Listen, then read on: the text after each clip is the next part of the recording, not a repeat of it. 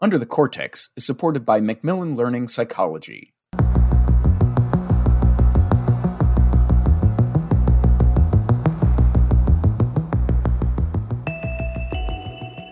What goes viral on social media? Does divisive content attract more attention?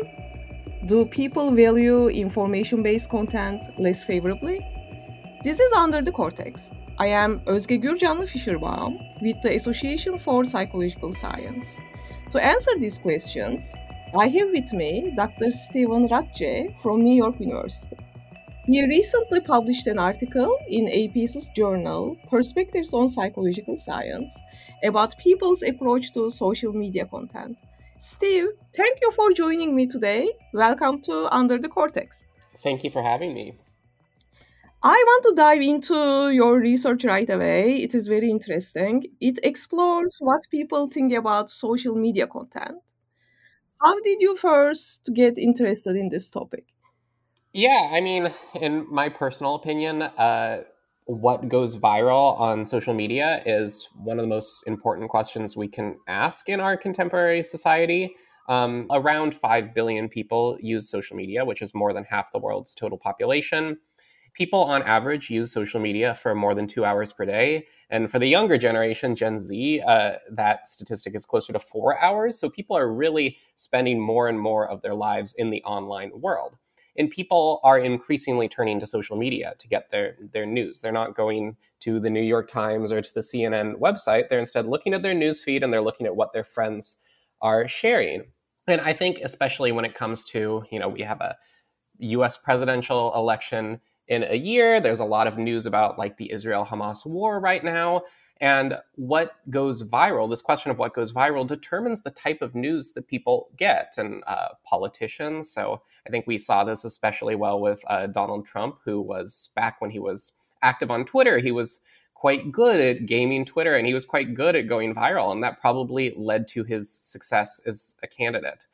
So I think it's really important as a question because what goes viral determines what we see for those 2 hours or on social media every day, which can decide elections, or people speculate that social media can contribute to political violence or political protests or all sorts of things like that. So I think it's important because it determines what we see and it also determines what we are incentivized to create. So for instance, if someone gets the sense that polarizing content goes viral, they might create more and more polarizing content, or politicians might specifically, create incendiary content because they suspect that the Facebook or Twitter algorithms will like this content more.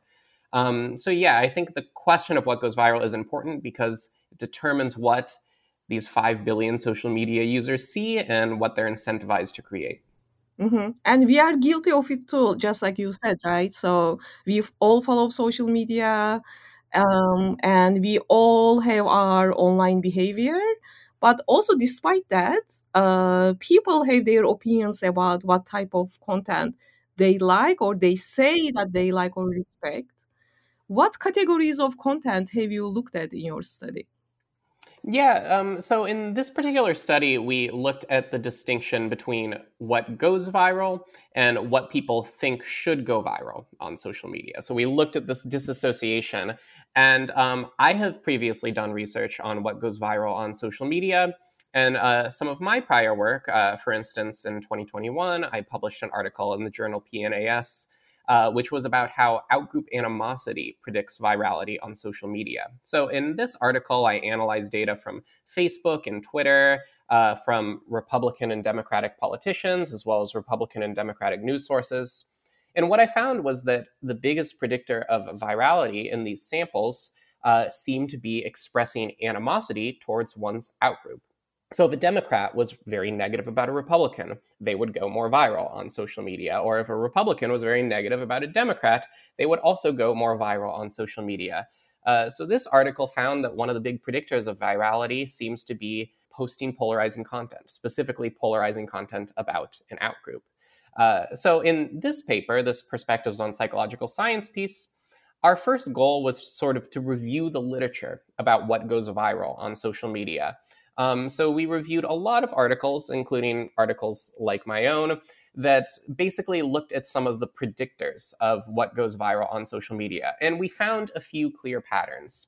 So we found a number of articles that one found that polarizing content in general seems to go viral. So researchers have looked at like the toxicity of politicians' messages. I specifically looked at outgroup animosity. Just a number of studies have found this general pattern that polarizing or divisive content go viral. So that's one category of content we looked at. We also found in the literature that a number of studies suggest that negativity tends to go viral. And this perhaps reflects research on the negativity bias in psychology. So it's long been noted in the psychology that we pay more attention to the negative than to the positive. And this seems to be the case on social media as well. Messages with negative sentiment tend to go more viral than messages with positive sentiment. So polarizing content is one of the predictors of going viral. Does it have to be political? Can it be something as simple as, do you like cats or dogs? Yeah. I don't necessarily think it has to be political, is my speculation. But one of the limitations of a lot of the research on virality is most researchers have looked at political contexts. So I think a gap in the literature we have is people have not looked at non-political content enough. I can give you a few examples of non-political studies, however. So my colleague Claire Robertson and Jay Van Bavel, who are also co-authors on this paper, they had an article published where they looked at news articles on the website Upworthy. And the website Upworthy billed itself as a positive news source. And they found that negative news headlines from Upworthy, whether or not they talked about a political issue, tended to be clicked on more. So at least that study in the context of negativity found that negativity is attractive for political and non-political headlines. So we do have a little bit of robustness, at least in the negativity question. But I also see, at least anecdotally, when I go on Twitter, there's all sorts of conflict about, for instance, like the generations are conflicting, like Gen Z versus the boomers or whatever. I think we have a lot of conflicts between groups, just general intergroup conflict, whether or not this conflict is political. And I think also non-political controversies can become moralized very quickly on social media. So my intuition and also some of the research suggests that sort of the negative and the polarizing, I think, tends to go viral universally. But we do need to look at this question more. And you said you looked at polarizing content, you looked at negativity. Are there any other categories that you are interested in? Yeah, so other categories we found in the literature that seem to have been associated with virality in the past. One was moral and emotional content. So there was sort of a well-known study that was conducted by one of our co-authors, William Brady, that found that tweets that contained moral and emotional words. So these are words like attack or bad or blame that contain both moral and emotional content in them. These tweets that contained these sorts of words tended to be retweeted much more. Specifically, they found that each moral and emotional tweet added to a social media post led to about a 20% increase in retweets in their initial study. And some of their follow-up work using machine learning classifiers found that tweets that contained moral outrage, as classified by these classifiers, also tended to be retweeted more. So moral outrage is a category of content that seems to be associated with increased virality. There are other studies that show that social media posts containing high arousal emotions tend to go more viral online. And this initial study was conducted by Katie Milkman and Jonah Berger. There were also some follow-up studies about this. So what is a high arousal emotion, for instance? High arousal emotions are essentially intense emotions, and they can be both positive or negative. So a high arousal positive emotion is an emotion like excitement or awe, and a high arousal negative emotion is an emotion like outrage or fear. Sadness would be a low arousal negative emotion, and calmness would be a low arousal positive emotion. So they found that high arousal emotions tended to lead to increased virality. And their initial study looked at New York Times articles that were most likely to be shared. So that's one predictor of virality that's been focused on in the literature. And a final predictor of virality we found in our review, and this is perhaps a little bit depressing, is there have been some seminal studies that suggest that false news tends to be retweeted, shared, and clicked on more than true news. And there's a seminal study. It was in the journal Science, and it basically looked at all of like the tweets in the entire Twitter archive, and they sort of match tweets about news to sort of fact-checked true and false news. And they found that fact-checked false news spread further, faster, and wider than fact-checked true news. And some replications have supported their initial findings. Now, in an interesting caveat to this result, is this doesn't seem to be true on all social media platforms. So, for instance, there was a replication of this finding on Reddit that found that that false news didn't seem to get upvoted more than true news. So some of these patterns are platform dependent. It could be that, different platforms are designed in different ways, and Twitter, things, I think, they have an ability to go viral, across the entire world quite quickly, whereas Reddit, things sort of stay confined within niche communities. So it could be that aspects of the platform design make it so that some of these predictors of virality aren't universal. But the initial study that found that false news spread more widely, it also found that false news, tended to contain more emotional content, specifically like emotions like disgust or fear tended to be present in false news. So I think sometimes the advantage of misinformation going viral online is misinformation, you can sort of perfectly craft it to go viral. You could be like, I'll make this the most negative, emotional, and polarizing posts. And it contains a lot of those other categories of content that we know are associated with virality, whereas sometimes true news can be less interesting. And I think that's why we often see that like false conspiracy theories spread widely, because they're more entertaining, or they play into our emotions, our fears, and everything. So yeah, the first part of this paper basically found, just to review, these 5 categories of content tended to be associated with virality: negative content, polarizing content, high arousal content, moral and emotional content, and false content in the prior literature have been associated with virality. And then in the second part of the paper is where we looked at people's preferences about what they think should go viral. Thanks for summarizing those 5 points for us. As a person who produces evidence-based podcast content, I find these results very depressing, like you said, right? And yeah, so I am also very interested about the second part of your study, because people think different things about what should go viral, right? So yes, please tell us, what do people think should be viral when they look at the social media? Yeah, so first of all, we thought this was a really important question to ask because when people hear about some of these findings that polarizing content goes viral or fake news go viral, some of the assumption seems to be that consumers have a demand for polarizing and false content. They want their social media to feed them all this polarizing content all day. And I think Facebook sort of plays into these assumptions as well. Like Facebook, on their webpage about how their algorithm works, they say that their social media algorithm, their Facebook newsfeed ranking algorithm, is specifically designed to show us what we want to see. So I think Facebook's assumption here is that the content that people click on or the content that people share reflects what they want to see. And it also seems pretty intuitive to us. Why would someone press like or share on a post that they don't actually want to see? It seems like an intuitive assumption. But we thought that it could potentially not be the case that people want to see polarizing content. It could be that people are, perhaps drawn to or addicted by polarizing content, but don't actually like that content. So that's why we thought it was really important to ask about a number of categories of content, whether people think this content should go viral and whether people think this content does go viral. So basically, for this study, we recruited a nationally representative sample of United States participants, and we asked them about several different categories of content.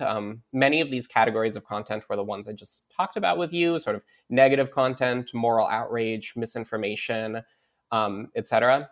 We also asked people about positive categories of content. So we asked people about accurate information, positive information, nuanced information, etc. And for each of these categories of content, we ask people, do you think this type of content goes viral on social media? And do you think this type of content should go viral on social media? And this is what we found. We found, in line with a lot of prior research, that people thought that negative categories of content do go viral. So people thought that negative information, moral outrage, polarizing content, misinformation, they thought all of those categories of content do go viral. And this people's intuition seemed to be in line with prior research. Research suggests that those categories of content do go viral. However, do people think these categories of content should go viral? We found overwhelmingly that people thought they should not go viral. So when we asked people directly, they said that they didn't think that negative or polarizing or false content should go viral. So what do people think should go viral? We found that people thought that accurate information, that nuanced information, that positive information, and that educational information should go viral. Yet people think those categories of content do not go viral. So in other words, we found this strong disassociation, and it was very large effect sizes, such that people thought that negative content goes viral online, and yet they think this negative content should not go viral. And also, perhaps surprisingly, we found very little political polarization around these issues. So we found that Republicans and Democrats had very similar preferences about the categories of content they think do and should go viral online. Now, there were some small political differences, such that Democrats thought that slightly more negative content goes viral, and Republicans seemed to be slightly less concerned about misinformation and conspiracy theories going viral. But these effects were very, very small, and the overwhelming pattern was that there appeared to be a strong bipartisan consensus that people thought that too much negative information goes viral online, and thought that more positive information should go viral online. Yeah, I'm glad people agree on certain things, at least. Yes. But yeah, so that's why when I read your article first, I found it fascinating that if you think positive content is important, educational content is important, click on that. But you don't do that, right? We don't do that. So yeah, very interesting. So I have another question. You mentioned this in the passing. Your study is based on the US population. Do you expect different results in other regions of the world? Yeah, that's a really important question. And I think that I would expect slightly different results. Yeah, I want to say that there is very little literature from outside the United States about social media in general. And some of the future directions from my research are specifically focused on trying to, create more studies about social media outside of the United States. And there's reason to believe that the predictors of virality might be different in different cultural contexts outside of the United States. There was this great study. It was done by Stanford researchers. And what they found was that certain types of content are more contagious in the United States versus in a more collectivistic culture like Japan. So they were sort of comparing the United States and Japan, and they looked at the kind of content that was more, they called it contagious. Now, this was a little different than content that is viral. It was more content that is influential in social networks, and people are likely to sort of, replicate that kind of content. But, it's a different but similar construct. And they found that high arousal negative content, so emotions like outrage, tended to be more viral in the United States, whereas high arousal positive content, like emotions like excitement, tended to be more contagious in Japan. And we know this fits some existing theories about how emotions differ a lot cross-culturally. Like there's a lot of research on ideal affect about how Americans desire high arousal positive emotions like excitement, whereas people in more collectivist cultures desire low arousal positive emotions like calmness. So there are a lot of differences in how we experience emotions and the emotions we prefer cross-culturally, which might influence the type of content that is more likely to spread in different social networks. And one of the future directions for my research is we're just doing a multi-country study, and we're relying on some advances in large language models like GPT to sort of categorize various categories of content across culture and see like what the predictors of virality are in different countries and how they differ around the world. Because it could be that very different types of content go viral in different countries. And I think we need to explore that. And indeed, it could also be true that people have very different preferences about what they want to have go viral. As I said earlier, people have different ideals about the kind of emotions they prefer, with some cultures preferring high arousal emotions more than other cultures. So I think this certainly could shape the kind of content that we want to see. So I think there needs to be a lot more cross-cultural research on this topic, and I'm excited, to do some of that in the upcoming years. And I'm excited to see those. Like, let us know when you conduct that study. I am really excited to see it. Great. Yeah. Um, I have another question. So you have your research group, and it sounds like you are aware of many other research groups studying this topic. Are there collectives do you work with, organizations that are outside of academia or other groups? Um, Not that I work with personally, but I know that there are a lot of like practitioner organizations that are focused on this issue. There are a lot of journalists who are sort of fighting for social media regulations, and I follow tech journalists a lot, and I pay a lot of close attention to what is being done in the policy space around social media. And I want to talk about a few things regarding regulations. So, first of all, on the freedom of speech issue, I agree there are a lot of debates about freedom of speech and censorship, which is why a lot of my focus, instead of being specifically on content moderation, while I agree content moderation is important, it's a very divisive issue, especially when it comes to politically divided topics. I focus a lot more on algorithms and incentive structures and what social media platforms amplify. So there appears to be a strong bipartisan consensus we found in our study that people want social media to amplify less polarizing content and less false content. And this is actually an easy fix for social media platforms to do. So, for instance, we know Facebook has said that right before the presidential elections, they shifted their newsfeed ranking algorithm to downrank unreliable news sources and uprank more reliable news sources. So this is something Facebook has done in the past, but immediately after the presidential election, they shifted their algorithm back to normal. So this is one of the questions of like, why isn't Facebook always upranking more reliable news? This is something people say they want. And I think the answer is it's probably not within Facebook's business incentive. The New York Times reported this in around 2021. I've talked about this anecdote in a few of my papers before. So Facebook tested out a solution with some of their internal researchers to downrank content in people's news feeds that people voted, people considered bad for the world. So Facebook had people like look at various forms of content and vote about whether they thought that content was bad for the world, and they also made a machine learning classifier that would classify like social media posts that people were predicted to be considered bad for the world for people. And then they implemented a solution that would downrank these posts. And an example of a post that people might consider bad for the world would be like maybe Donald Trump like professing an election conspiracy, something like that, something that most people would view to be destructive. And they found that when they downranked social media posts that people considered bad for the world, people spend less time on Facebook. And after Facebook executives discovered this, they decided not to implement that solution.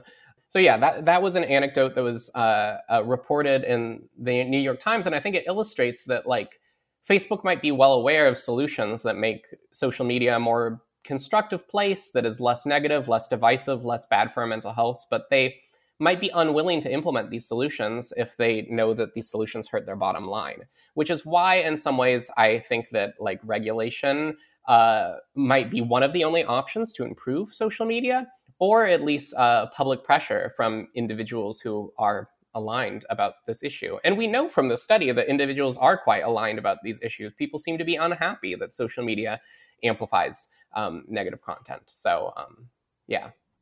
Yeah. Yeah, I mean, that is the topic of another maybe podcast. What does it mean to regulate content? And yeah, I totally agree with everything you say, though.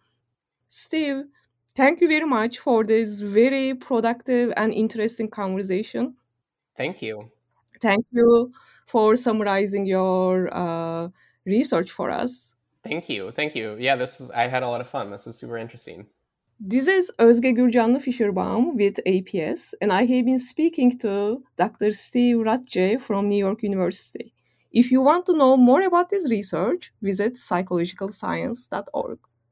Discover the power of digital content with Macmillan Learning Psychology. At Macmillan Learning, we understand that content is crucial, especially in the digital age. That's why we've created Achieve, a cutting-edge platform that takes interactive teaching and learning to the next level. Achieve offers a wide range of online course content, from interactive ebooks to innovative assessments, engaging videos and activities, as well as helpful instructor resources. Our platform makes it easy for you to access what you need and use what you want, all in one place. Ready to see it for yourself? Take an introductory tour of Achieve today at macmillanlearning.com/underthecortex. Macmillan's Achieve for Psychology, engaging every student, supporting every instructor, setting the new standard for teaching and learning.